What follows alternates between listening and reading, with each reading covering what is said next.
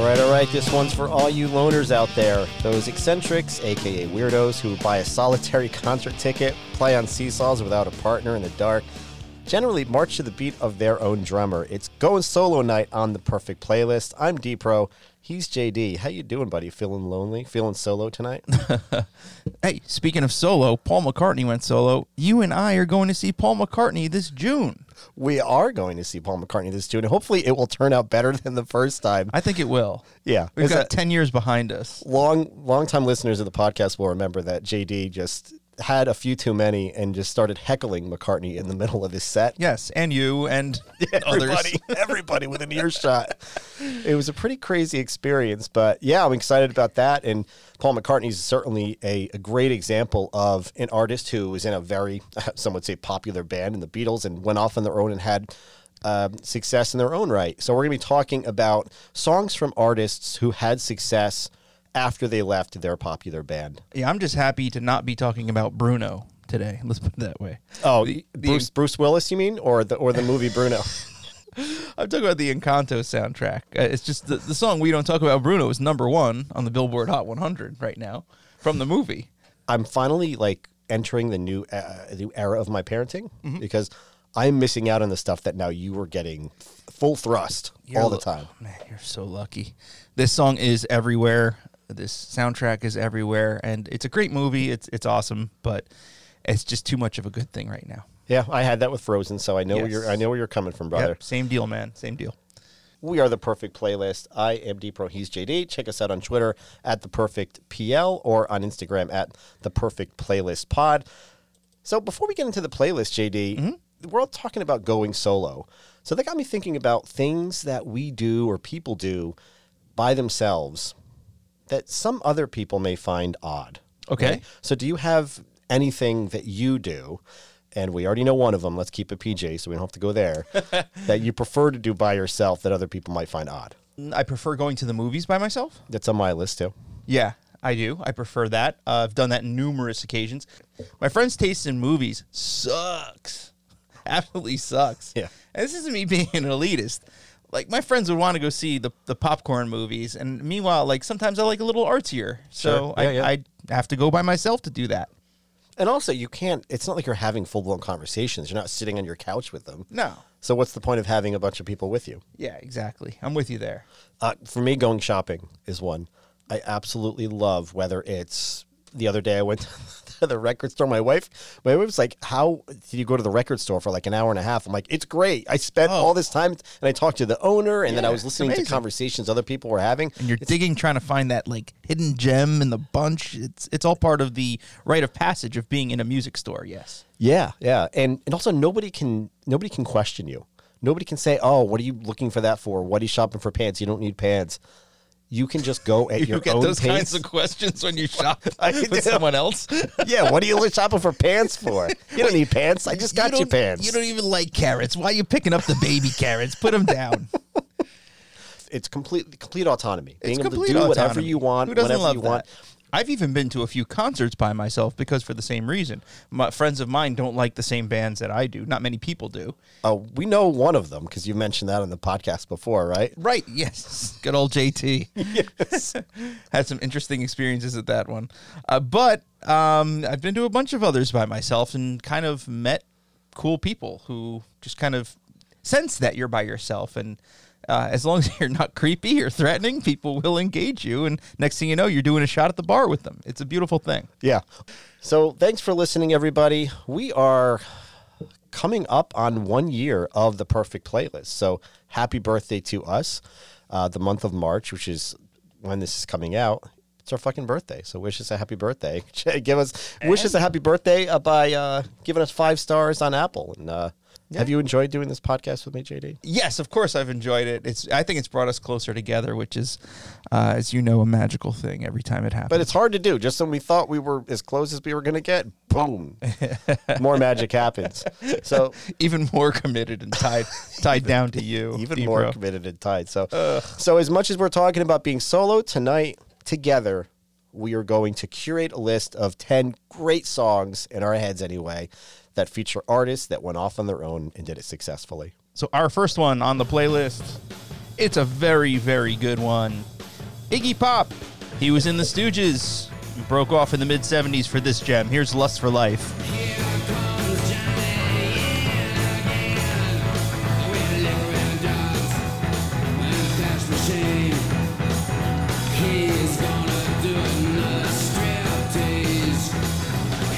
There he is. What a great opening track, JD. Yeah. What's funny is I've never seen Train Spotting. No? I know that's going to come across as a cardinal sin to a lot of people who have good taste in movies. To 90s kids, it would, yes. Definitely. Now you're okay. By now, you're good. Yeah, but I cannot hear this and not think of the opening scene because I've seen that. I've seen the opening scene. And this is a great song to start anything with, and specifically that scene in Train Spotting. It's great. Iggy Pop, the shirtless wonder. What a hard life he's led. In and out of rehab his whole life. I mean, this song is about his lifestyle as a hard-living heroin addict who loves drugs and pleasures of the flesh just as much as he loves life itself. Yeah, I mean, Iggy not wearing a shirt is kind of becoming a point of contention for many people. Yes. Because it got to a point where it's like, this is weird, and now it's kind of endearing. Like, there's this old rickety man who's not wearing his shirt. He's in his 70s now and shirtless still, all leathery skin and all. So, earlier today, my wife and I were talking about, I forget what we were talking about, but I wanted to say whoa. So I looked up whoa in the GIFs, and I sent her a whoa GIF, and it was a GIF of Iggy with a mic saying whoa. And he actually was wearing a shirt, believe it or not. Wow. And she just replies, who is that creepy man? Creepy. Yeah. It's Uncle Iggy. His eyes are kind of bulgy, and he's just like got alligator skin. He is a creepy looking guy. But David Bowie co-wrote this with Iggy. The two of them were trying to clean up and get out of rehab, going in and out of rehab together. And so they both found it a relatively sober time in their lives to put this piece together. This was his first solo album, 1977, after the Stooges broke up in the mid-'70s. The Stooges' last show, I believe as music lore has it, they got into a fist fight with a bunch of bikers that were on their stage or near their stage. That was their last show they ever played, basically brawling with a biker gang. And it sounds kind of fun for a punk band, like a true punk band. That seems rather fitting, right? Indeed. Is this song, when Iggy Pop dies today, is this the song that's most synonymous with him? Possibly this or Passenger might be. It's a tough call. Depends how much of a music purist you are. In the Pop's eyes, I think on a global scale, this is the song, right? Global scale, you're right. I do think Which is crazy to think of what he did with the Stooges. Yeah. And how they were like a trailblazing punk band. Yeah, indeed. Right? Yeah, they are a trailblazing punk band. And so very influential, I think, so much so that if you hear Jet's Are You Gonna Be My Girl, they totally ripped this song off. If you think about the drums and everything. Never thought of that until now. Jet went ahead and claimed, no, we didn't rip off Lust for Life. We ripped off Can't Hurry Love's drum beat. And it's like, okay, bro, whatever you say. But he's just one of the coolest rock stars of all time. I don't mind if it shows up in a commercial, this song. I'm too busy marveling all over like how cool of line of like I'm worth $1 million in prizes is, and letting Iggy's charisma kind of take over to really give a care about how a 45-year-old song is used in corporate America today. You know what I'm saying? Yeah. Yeah. But so just last note on Iggy before we move along. His solo career is still going. He's in his 70s. He teamed up with Josh Homme, members of Queens of the Stone Age, a few years back, a successful solo album that was Grammy nominated. And then recently, a figure skater danced to I Want to Be Your Dog, the Stooges song. She ended up winning a silver medal. Really? So just in the recent Winter Olympics, yeah, as of 2 weeks ago. So wow, that's the only way you're going to get me interested in the Olympics. Playing Iggy and the Stooges. Love it. Our second song on the playlist is a Deep-Row choice. Man, one I still love hearing. It never ages. To this day, I love hearing it. Listen to that. Listen to this lick. I can hear this all day. It's The Boys of Summer by Don Henley from 1984's Building the Perfect Beast. Peaked at number 5 on the Billboard Hot 100. Still relevant today, JD. I heard it. Played on 101.1 on the way over here. Still never get tired of hearing it. It's The Boys of Summer. Nobody on the road, nobody on the beach. I feel it in the air, the summer's out of reach. Empty lake,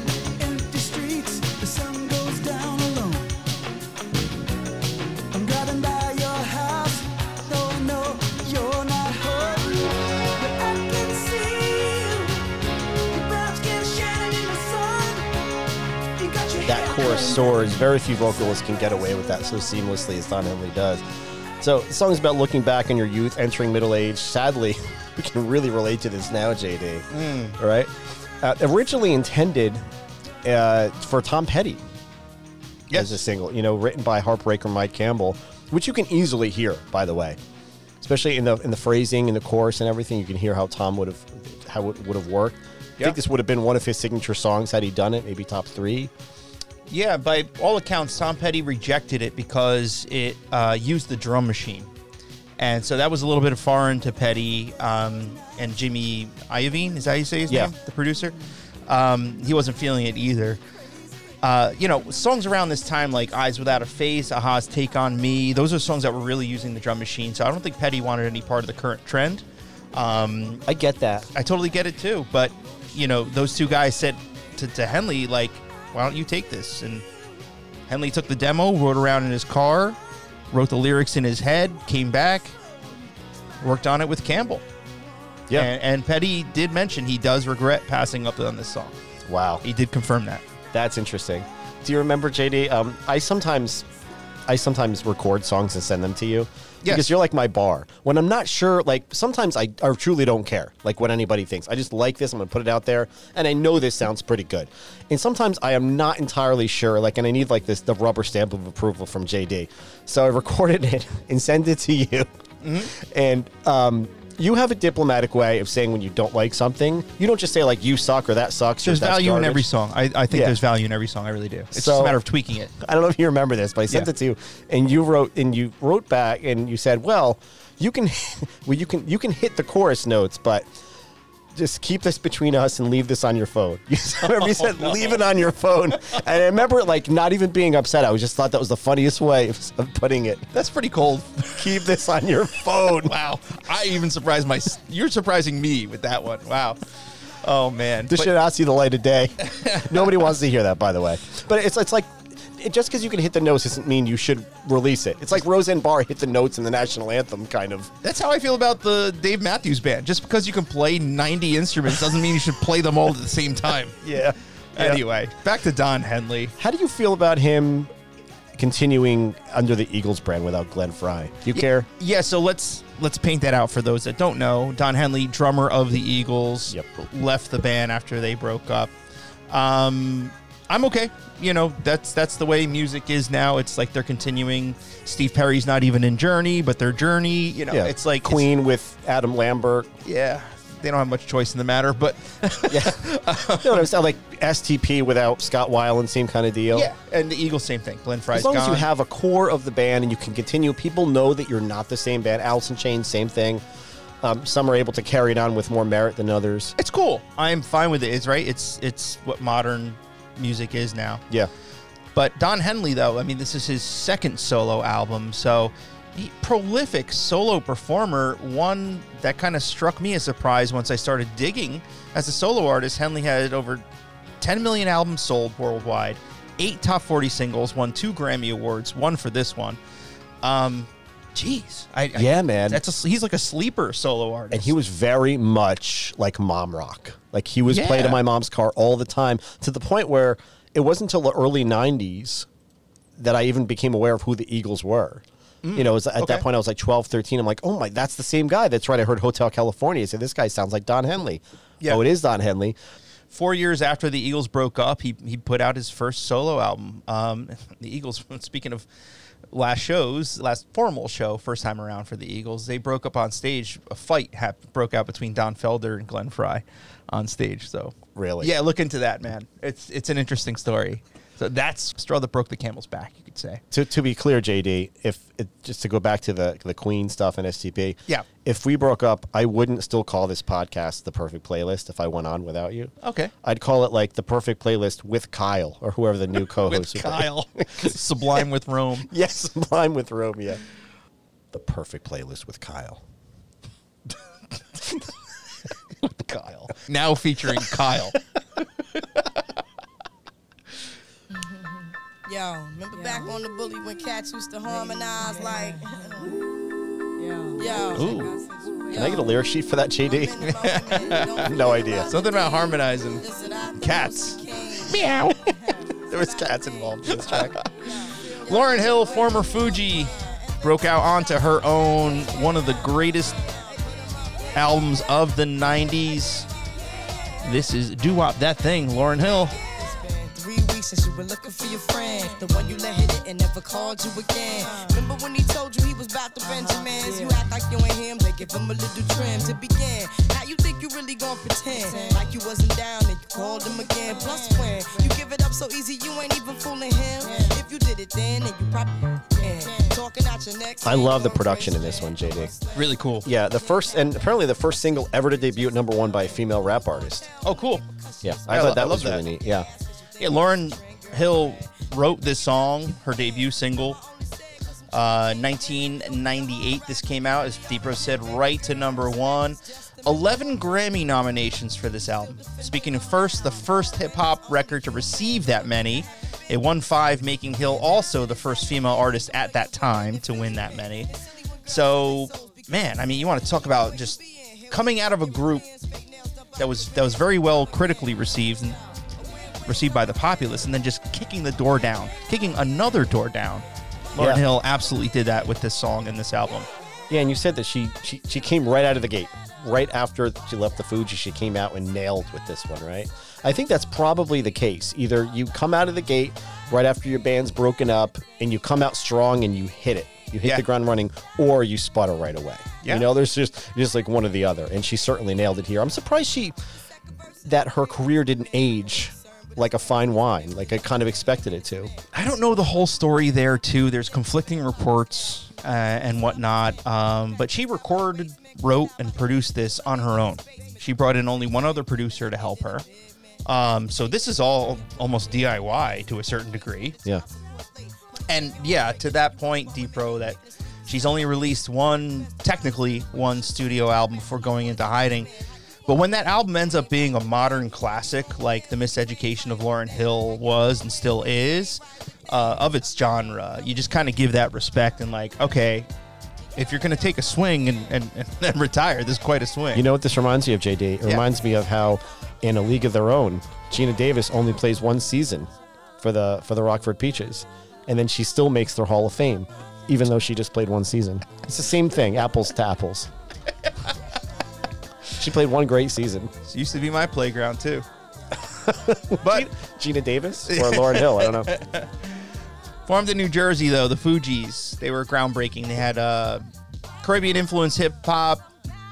As you hear, horns, 12-string guitars. Like, they do all sorts of funky things that are folk rock adjacent, etc. Like, it's just cool, man. So while together, the three of them in the Fugees only released one album themselves with The Score in 1996. And, you know, other songs on this album, Miseducation of Lauryn Hill, other songs like Lost Ones, Everything is Everything. A song title that always was perplexing to me. Everything is Everything? Yeah, what's that? Yeah, exactly. What's that mean? It is what it is. And then my personal favorite, the amazing ballad X Factor, is just an absolute standout track for me on this album. And love the element of cool this song brings. So, but she apparently had kind of, I don't want to say an attitude problem, but we can call it that. You know, like apparently she would make people wait for hours to see her, and she kind of was stuck up. And maybe it's just from working with Wyclef Jean for so many years. I don't know. Yeah, just get tired of everything. The bullshit. Yeah. But One yeah, time. she's a recluse at this point. She's slowly become like a Brian Wilson-esque figure in music, and she has made some odd and brave decisions, I think, in her career. To your point, echoing that, I wouldn't pay to see her in 2022. I don't want to wait several hours for her to show up, but I damn sure would think about it, though. I'd think about it, but you got what, like 1.5, like I guess 2 albums, the Fugees album and your own album to perform? Yeah.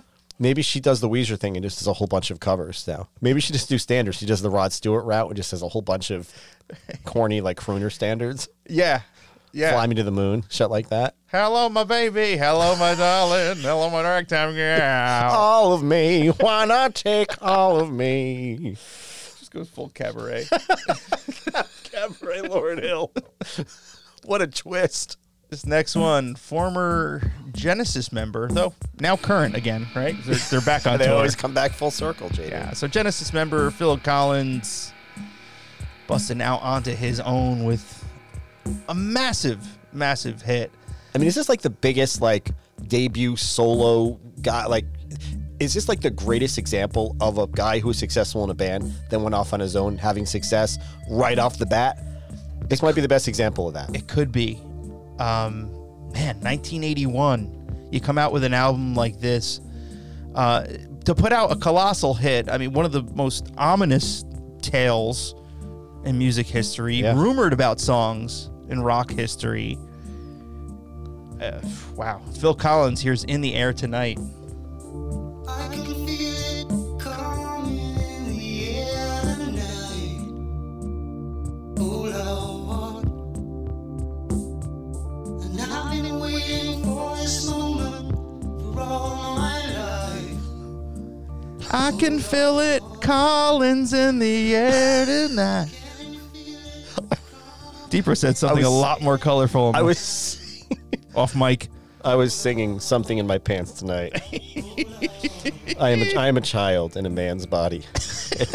But yeah, it was as JD was referencing, which I had a buddy of mine who told me that they had not heard this backstory, which I'm like, please show me the rock you've been living under for the past like 50 years. Everyone knows at least one of 5 backstories about this song. I think the most popular one is that Phil Collins saw his friend drown, and some man was there and didn't help them, and then he invited that man many years later to a concert and sang this song to him. Yeah, I think that's probably the most popular one. Because the lyrics fit that narrative. Yeah. Yeah, I think another one I heard is that he witnessed someone rape his wife and then drown said man. Holy shit, I had not heard that one. Yeah.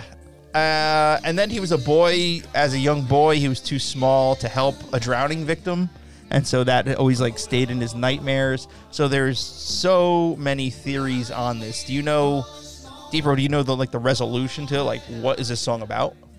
I heard it was like lyrics he came up with like during the divorce to his wife. Yes, this whole album is usually and that's why it's so great. Usually, like divorce leads to great content. Yeah, unfortunately, right? I mean, I think even Eminem referencing this song in Stan,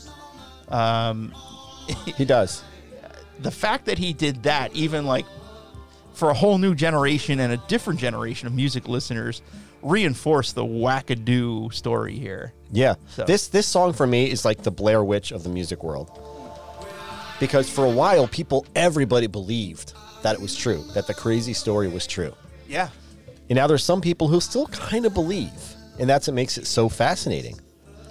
But they were all spread by word of mouth then. In the mid-'90s, there was just chat rooms and message boards started showing up on the internet, so it's often a topic of debate. But Phil himself said, I quote, "I can promise you it's not what you think it's about. I don't even know what it's about." The song's about one thing, JD. Yeah. It's about the greatest goddamn drum fill in music history, and it's coming right up.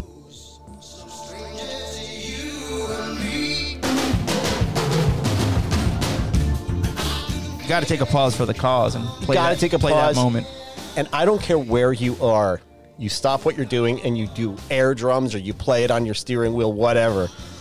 Those are the moments. And we're going to do an episode, JD, about best moments in music. Yep. And that's we may have to have this song on twice. It may be the first double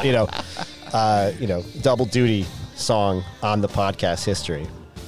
But so Peter Gabriel left Genesis. Sort of by default, Phil Collins and stepped in. He was a drummer and took on lead singer duties. I talk to you sometimes about unlikely rock stars. Yes. Billy Corgan, Lou Reed. Phil Collins for me definitely fits that bill. Yeah, I think so. On paper, just the look of Phil Collins did not seem like somebody who would be this megastar. Yeah, I agree. Going back to that drum break, though, if you start it at 11:56:40, the drum break will hit at midnight on New Year's Eve. Yeah, I saw that. I saw that after New Year's, unfortunately. Yeah. That would have been cool to do. But I remember he played this song with his son's middle school band. No. Yeah, and his son's now he's like Phil Collins is a touring drummer. Yep. Mm-hmm. He's a really good drummer. And and they nailed it and everything. And then he played it on, I think, Fallon and what are the Roots, the house band there.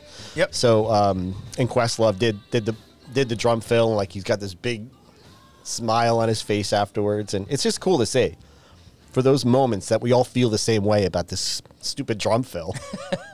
Just feels good. The song, though, transcends. I mean, NFL players work out to this song. Ray Lewis would listen to this before coming out to the tunnel and doing that stupid dance he used to do. Oh, yeah. Steelers, it's a notorious locker room song for them. Even Steph Curry has a video out of him lip-syncing to it. It transcends, all right. Everybody loves this song. How about Mike Tyson in The Hangover? There you go. Yep, there you go. It's in pop culture. It's Yeah. everywhere. It's undeniable. This song captured our imagination, not just with the, what the hell is he talking about? Did he kill someone? Did he watch someone drown? But it captured our imagination in the sense of everyone just thinks it's so damn cool. This is his signature song, Phil Collins. This is the song that made him a solo star right out of the gate. His wife actually had an affair with the decorator, and so the interior decorator. So that's what caused Phil to leave Genesis the first time and write these songs and this whole album. So we have this interior decorator to thank for this song? We do, because he then performed this song on the UK pop show, Top of the Pops, with a pot of paint and a brush on a workbench next to his keyboard as a message to his Ooh, wife. a message. Was there like a knife next to it too? Yeah, big red X on the front. And he said, he's like, oh, the bench I use that for my keyboard stand. And he thought it would make a nice prop. He said it was strictly a coincidence. His ex-wife then said, I feel sick and betrayed. I knew straight away it was a message to me. Talk about petty. Talk about being betrayed. Didn't you cheat with the interior decorator? Yeah, he put a second coat on that. It deserved it. Deserved a second coat. So, JD, we're not only talking about songs that we like, but often on this podcast, we talk about the flip side of that. It's time to rock. It's time to rap. It's time for the mashed potato attack. Here it is. D-Pro, I'm one of those, so bad it's good guys. I actively seek out, bad movies, bad songs, and I immerse myself in them. And what this is right here is Dee Dee Ramone. I had to put this on here. Dee Dee Ramone, the former bass player from the Ramones, doing his version of Mashed Potato Time. This sounds like a rejected version of Monster Mash. Right? Doesn't it sound like Monster Mash? Totally does. I'm getting William Shatner vibes from this. Is this done ironically? And right here, Debbie Harry on the backing vocal. It's Debbie Harry. It feels like, you know how back when we used to develop pictures, you could develop pictures on top of other pictures by accident, two rolls can be developed together. This sounds like two songs were developed together, like the Debbie Harry version and Dee Dee Ramone, or Dee Dee King, or whatever he's going by. Yeah, he's going by Dee Dee King on this track. You got to get that right, homeboy. If I was BB King, I would have made it very much known. He didn't say BB King, he said Dee Dee King. I want no part of this song, no association. To your point about Debbie Harry, this is the worst guest cameo of all time. What a waste of Debbie Harry. Yeah. Absolute waste. You can't even tell that's her. Now this, the rapping on this makes Vanilla Ice look like Suge Knight. Right? But, I mean, look, at this point, Dee Dee Ramone coming out of rehab in the late 80s, he sounds like what he is by this point, and that's an aging lout latching onto this hot new trend, rap, with a little understanding of what makes it work. But yet somehow Dee Dee has enough, charisma and is a bit of a lunk here. It's charming enough where the results are more funny than they are painful to me, Yeah, it's try hard. It's certainly funny. This sounds like there's a restaurant in North Haledon, kind of near where I live, and they would, on Thursdays, they'd have the owner play keyboards, and they'd have this one guy who they called the Count, who would come up, literally, and he would come up and sing standards, over piano. And I was never sure whether it was meant as a joke, but it all sounded like this shit. This is the type of stuff that they would do, minus Debbie Harry. It would just be like this pre-recorded MIDI track with this terrible vocal over it. Everyone's got one of them in their local restaurant. Coming down and see, Johnny Weisenberg play your favorites. Gall to act like this is some sort of treat and attraction. Come on down, Drew is going to be by on Who fucking cares about Drew? No Drew one. sucks. Put his picture up like there, like that's going to help things. This is what I call, or what's been known as try and rap, like Rodney Dangerfield rapping Rodney, Brian Wilson doing Smart Girls. Like the spirit of Tommy Wiseau is really here in the creative process in the lyrics. You just feel it on that. Yeah, so needless to say, I do highly recommend you go out and check out D.D. King's full album called Standing in the Spotlight. That's amazing.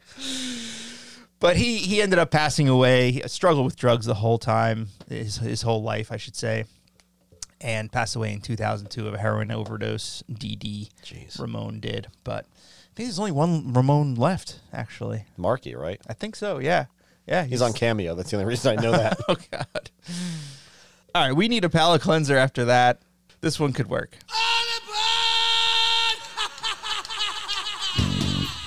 Oh, boy. One of the greatest, most identifiable riffs in rock history. It's from 1980's Blizzard of Oz. Reached 9 in the U.S. It's Ozzy in Crazy Train.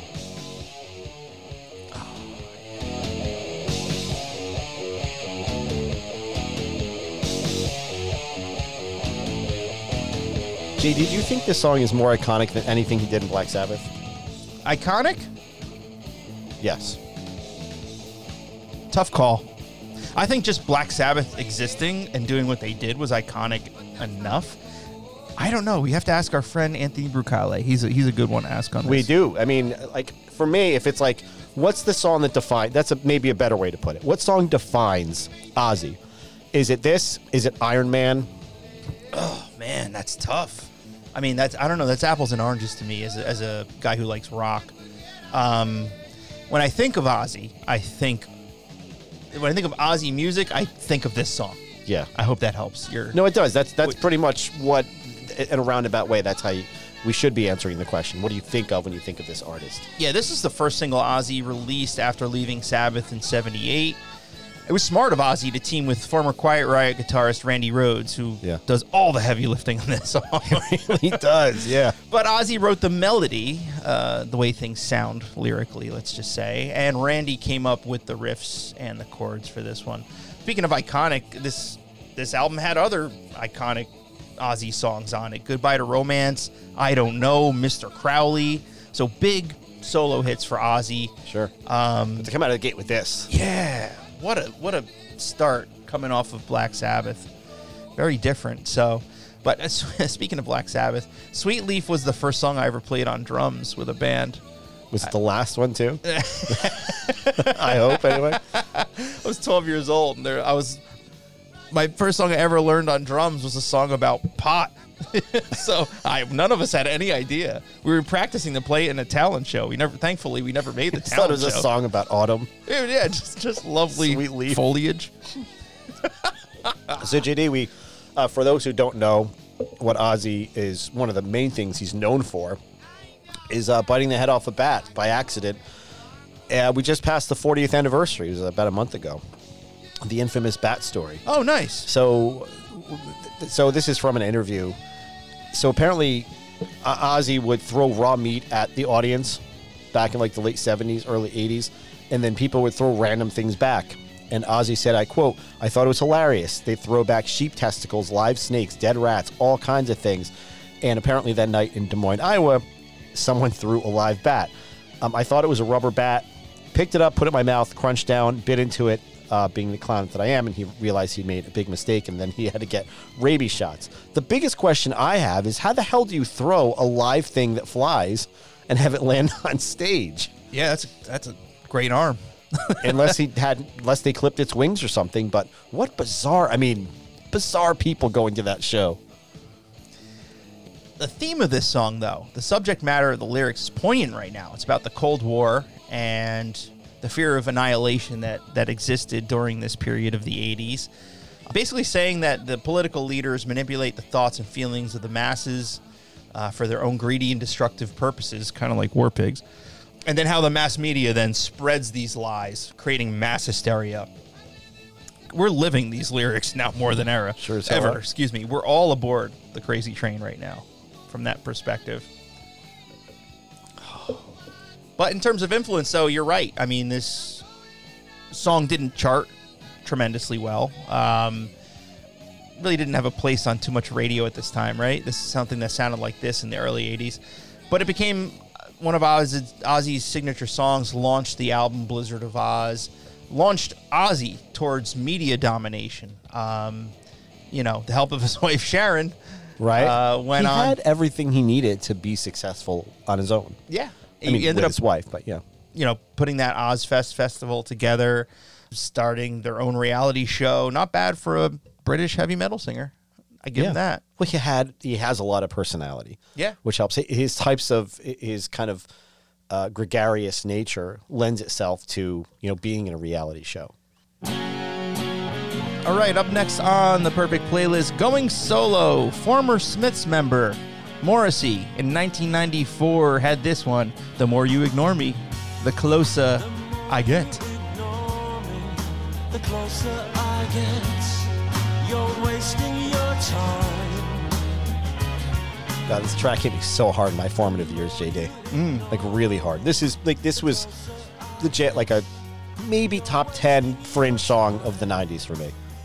Wow, that's bold. It's high. I mean, it was on mixtapes and all that stuff. It's hard to grasp, but this was like really the end of like his chart success as a solo artist. Yeah, I don't know what came out first, this or that song Tomorrow, at least in the States. Smiths weren't really a chartable band. This song reached number 46. Yep. So it didn't do so hot. Tomorrow did okay, I think a little better chart-wise, but this song is probably a little bit more memorable here in the United States. Yeah. I mean, he's mostly known now for like just canceling shows. Yeah, and political reasons. But Yep. But Morrissey, former lead singer of the Smiths during the 80s, after the band split in 87, Morrissey started his solo career, making the top 10 of the UK singles charts on 10 occasions. So doing fine overseas. But as a teenager, to your point, Debro, I connected with the Smiths as well. There's nothing really cool about liking them or The Cure at the time when I liked them. Right. You were seen as weird or different or not my term, but, a bit of a pansy if you liked the Smiths back in the early 90s as people were apt to dub you. But despite what you went through then, like, I have no regrets. Like, I really enjoyed the moody music and things that Morrissey and the Smiths brought. We all need music that speaks to us on some level and allows us to, like, it pulls emotions out of us and makes us feel seen in a way. And this song was all about, the feeling of, like, I want you to recognize me and I want you to see me, but you're not seeing me. So you know what? I'm going to take the power back by writing these lyrics about how the more you do that, the closer I'm going to get, which is kind of counterintuitive, right? It doesn't make a lot of sense. Yeah. But this was empowering for me as somebody who didn't have the confidence to go talk to that person that I wanted to talk to or be a popular kid. And like this song was a way for me to like, as like an kind of an unsaid FU to the people who didn't have me in their lives. That's interesting because I view this from the lens of someone whose approach just is never going to work. Like a insecure kind of creepy stalker person. Well, no, there's that too, for sure. Okay. Yeah. Just So like making the relationship like the center of their world only. You know what I mean? Yeah, and it is pretty much, if you take it at face value. Yes. And why wouldn't you? Like, that's certainly what it's about. That's what it seems like. But I focused more on what was relatable to me in those moments. But certainly it can certainly be construed as this is a creepy stalker guy who wants you to focus on him and only him. And Morrissey was great at being very deliberate and direct with what he was singing about.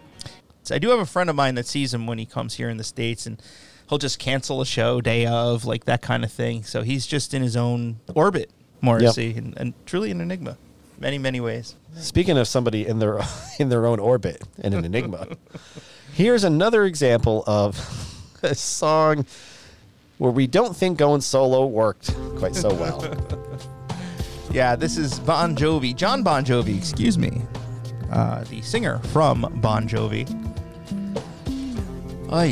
From his second solo album, which no one asked for, Destination Anywhere, 1997, this is Midnight in Chelsea. Kids around here look just like sticks. Trade old licks with a beat up six. I just smile and catch the groove. Got the girls all dressed in black, serious as heart attacks.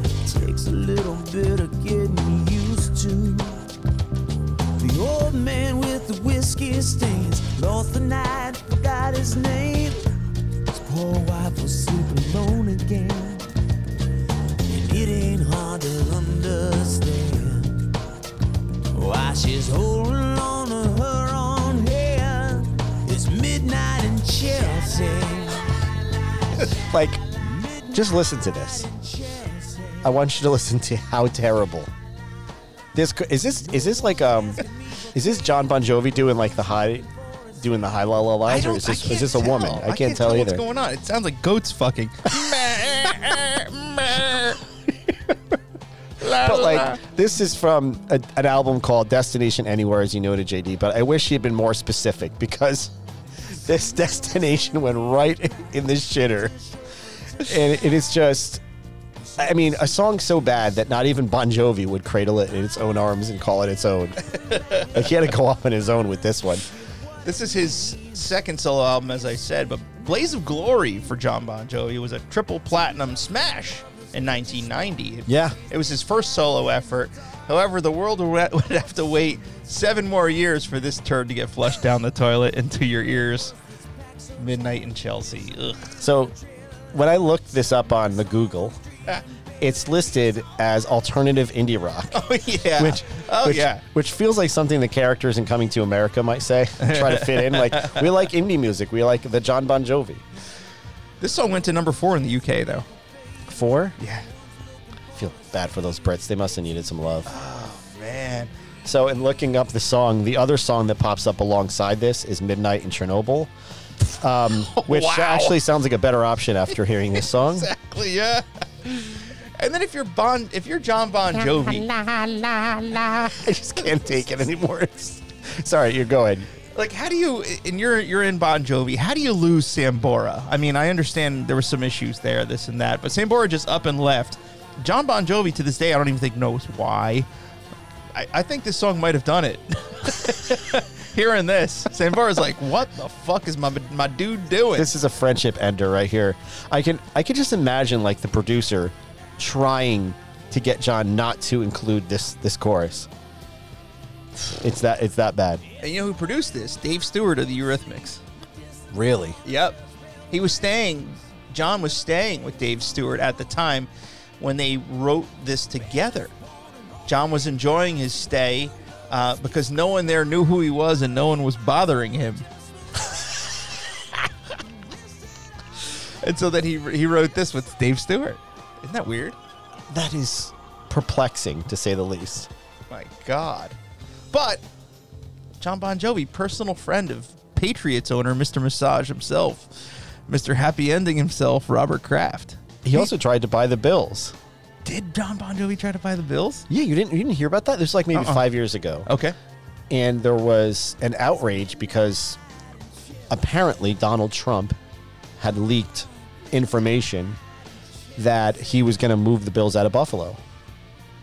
That John Bon Jovi was going to which wasn't true. I mean, they've been talking about that for a little while, moving them to Toronto and things like that. Yeah. That's been on the not until recently, but, you know, in the 2000s it's been talked about. But still. John Bon Jovi makes me want to move out of New Jersey. I just want to move to Canada. Good Lord. Yeah, us too, Deepro and I, New Jerseyans. We don't live that far from, actually, I am 5 minutes down the road from where Bob and Dan from the Throwback Podcast lived. Pearl River. 5 minutes. That's right. You're close, man. 5 minutes right down the road from Pearl River. So when they drop those Pearl River jokes on the Throwback Pod, I absolutely get what they're saying. Oh, I pop for those big time, yeah. All right, enough of John Bon Boner. Coming up next, we've got our second to last song on the Going Solo playlist. Belinda Carlisle, former go-go singer. The second single from Belinda's second album, Heaven on Earth. This one went to number 2 in the Hot 100 in 1987. Here's I Get Weak. When I'm with you, I shake inside. My heart's all tangled up, my tongue is tied.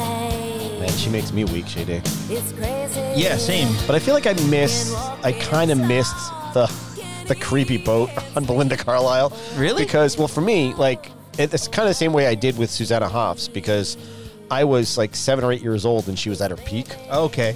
Yeah, so you missed peak Hoffs and peak Carlisle. Yeah. I feel bad for you, man. Those are two big ones. I was now I very- can just look back, but I'm like, it's not the same thing. Yeah, I was like 11 at this time, so I was very aware Yeah. and very into it. Belinda That's Carlisle perfect is. for you. That's perfect for an 11-year-old JD. Yeah. Not so much for like a 7.5-year-old D-Pro. I mean, back in the 80s as an 11-year-old, you're still frightened of girls? I wasn't frightened, but I wasn't like, I didn't have like this animalistic pull to them that I would like a few years later. Oh, man. The lead single off this album was Mad About You, but I put this on here, and I'm glad you called it out, because of the way she sings this song. It's just so captivating. Yeah. I hear this song, I hear the way she sings it, and it makes you feel like she's singing to you. Belinda Carlisle is one of my favorite voices in music history. Yeah. She has something, if you don't know what she looks like, which is beautiful, but that's besides the point. She just has this attractiveness to her voice. She has like this sultry quality to her voice. Yes. So apparently this song was written by the wonderful Diane Warren, who also wrote I Don't Want to Miss a Thing. Originally intended this for Stevie Nicks, Oh, cool. I didn't know that. which you can absolutely hear. Yes, because, and that's interesting you bring that up, because when she recorded it with Diane Warren, they decided it was missing a little something. So they re-recorded the entire vocal track while Diane Warren was beating on Belinda's chests in a Tarzan fashion like that. What? Yep. Listen You to the- sure that Diane just didn't want to touch her tits? I swear to God. But if you think about the way Stevie Nicks sings, it's kind of close to that Stevie Nicks does. If that's what it takes, so like, hey, D-Pro, we need you to sound a little bit more like Stevie Nicks. Let's But listen pound on here. your chest. She's like kind of Are sustaining. you sure it. she wasn't singing into an oscillating fan? I am Darth Vader. Everyone used to do that shit. yeah. That was fun. Oh yeah, beat it. But her voice is so alluring. Like as I said, it makes me feel as if she's singing directly to me. This is expertly done bubblegum. Very simplistic song here, but again, you put a different singer in these shoes, maybe other than Stevie Nicks, it doesn't carry this well. No, you're right. This song is probably not a hit. Yeah, I like to think about those things. Like, what if it had been somebody else? Yeah, probably not a hit with a less powerful or singer without that presence. But Maybe the only other artist I think that could have pulled this off was The Heights. little Jay Walters, Yeah. her group, the Go-Go's, in the early 80s, they were an influential female, like, I don't know, not punk, but like a driving rock kind of band. Yeah, I don't know how to put it. But their debut album went to #1, but by their third album in 84, they definitely lost their touch, not enjoying each other's company. There's like a number of like behind the music-esque videos on them and each of their stories and testimonials. So like the personality conflicts, creative differences, drug abuse, I mean, they had it all. Yep. So when they split in 85, Carlisle remained signed to the label, smart move by the label, keeping her on board. Yeah, you think? And then teamed her with Diane Warren, very high-end musicians from the label, and fantastic career. Now she released a slew of songs in the 90s, all UK hits. We're big on UK on this episode. Yeah, seriously. Put out a memoir. She still tours. In fact, a mutual friend of ours named Charles yeah. actually has lunch with her and her son anytime she's in town playing. Get out. I didn't realize they were that close. Oh, yeah, yeah. They get each other gifts anytime they see one another. I miss Charles. Yeah, he's great. Love hearing from that guy. Yes, and he's always like front row at all her concerts. That I've seen. I've seen him post the pictures, yeah. But I thought this was like a stalker situation. I didn't know. Are you sure that like when he has dinner with her and her kid, are they at the same table? And is there like a plant between them? He's peeking out the plant, grabbing the mozzarella stick. Rounding out our playlist, someone we just mentioned. It's Stevie Nicks, former Fleetwood Mac member, and here is Edge of 17. Just like the white-winged dove sings a song, sounds like she's singing. Ooh, ooh, ooh. she's singing. Ooh, baby, ooh, say ooh. Woo! It's Ric Flair's Flair. favorite song. I'm gonna confess something to you right now, JD, because Yeah. I already confessed to you earlier that I'd never seen Trainspotting. This one might be an even crazier admission. Just this morning, I realized that she was not singing the lyrics in the chorus. I thought she was singing. I thought she was singing, just like that one window. Oh. I thought, I'm like, why is she singing about a window? I don't even care because I love the song so much. But it's apparently just like the one-winged dove. White-winged dove. I thought it was one-winged dove. Oh. Are you sure? We might both be stupid. I don't know. I thought it was white. Well, we're gonna listen to it and see if we can figure it out live here. White is right, D-Pro. Hey, watch out! I didn't know we were backing I up didn't into mean that. it that way. You. Where's your mind going? Let's see if we can Here we figure it go. out. I think it's white. I don't know. What'd you say? Wide? One, like one-winged dove. Oh no, it's white. This dove that's trying to fly, but he has one wing. One-winged dove sings a song. Sounds like she's hurting. It's a one-winged dove. You just That would make it interesting and makes the story more complex if the dove has one fucking pin. a one-winged dove. So Imagine you get married and then you're walking out the church down the steps and they throw a bunch of doves in there. They all got one wing. They'll fucking drop. Maybe that's how the guy from the Crazy Train. Maybe that's how the guy at the Ozzy show got the bat on stage and only had Yeah. one wing. Maybe. That's all you, that one. But So how do you feel about Stevie's voice? A lot of people don't like it. no, I think it's cool, man. I think it's great. I don't think anyone could pull off Dreams or Sarah or songs like that. Landslide. I'm cool. Man, Landslide. Yeah, another great one. I dig it. What's the knock against her voice? It's a little too vibrato. It's a little too vibrato. There are moments in her live stuff where I'm like, leaning into it a little bit too much. It does feel like the oscillating fan thing going on. Oscillating fan, in fact. It's a little Tiny Tim, Yeah. you know? Yeah, but this song, Edge of 17, third single from Stevie Nicks' chart-topping debut album, Belladonna. Belladonna, baby. This song reached number 11 in the U.S. spring of 1982. But she was still in Fleetwood Mac, much like Phil Collins was still in Genesis when he released his solo album. She was still in Fleetwood Mac, just kind of needed a break, needed to do her own thing and step away from, I think, broke up with Lindsey Buckingham around that time and needed to come out and do her own thing. So apparently, like, the lyrics are written by Nicks to, like, express grief about the death of her uncle. Okay. And also about the assassination of John Lennon, which had happened, like, the year before. Okay. Or, like, maybe less than the year before. So, Yeah. I didn't know about that until I was researching for the show, so pretty interesting stuff. So The Edge of 17 was actually the third single off the album. The first two were duets, Stop Dragging My Heart Around with Tom Petty and Leather and Lace with Don the Henley. aforementioned Don Henley, Yeah. whom she also dated, Don Henley. She dated a lot of men, huh? Which I heard some dark-ass story. I'm not 100% sure how true it is, so I will just say this is allegedly, the song Sarah is about the baby she needed to abort that she got pregnant with Don Henley. Now I got to listen to that song through a new Right. set of ears. Yeah, so she purposely did not want to become a mother. She said that she's a mother to all these modern-day singers and artists and things. She likes to think of herself as a mother in that sense alone. Okay, that's fucking weird. Right? But so, But yeah, that story with Henley isn't an alleged story. I can't say I know that as a fact for libel reasons. so let's talk about the most interesting, the most important bullet point of this. This was really just this was the catapult for Beyonce's career, right? Oh, you 'Cause then think she so? went to not really, but she went on to do this with to do Bootylicious with Destiny's Child, right? D-Pro, can you handle this? One-winged dove, can you handle this? See, there's no like questioning what that song was about. Like this song, like I'm like, there's a window, there's like a dove that's missing a pin. Like, what's going on here? Missing a pin. But Nicks has always ended her concerts with this song. This is her staple closer, which I like that. You get the crowd amped. Yeah, I you like don't that. close on a ballad or something, right? You keep them wanting more, leaving full of adrenaline and knowing. She's on my list. I want to see her live. I still want to see her live. She still got it, man. She can still do it. The reason that she did those duets was the previous 2 duets was they didn't think there was a hit on this album at all.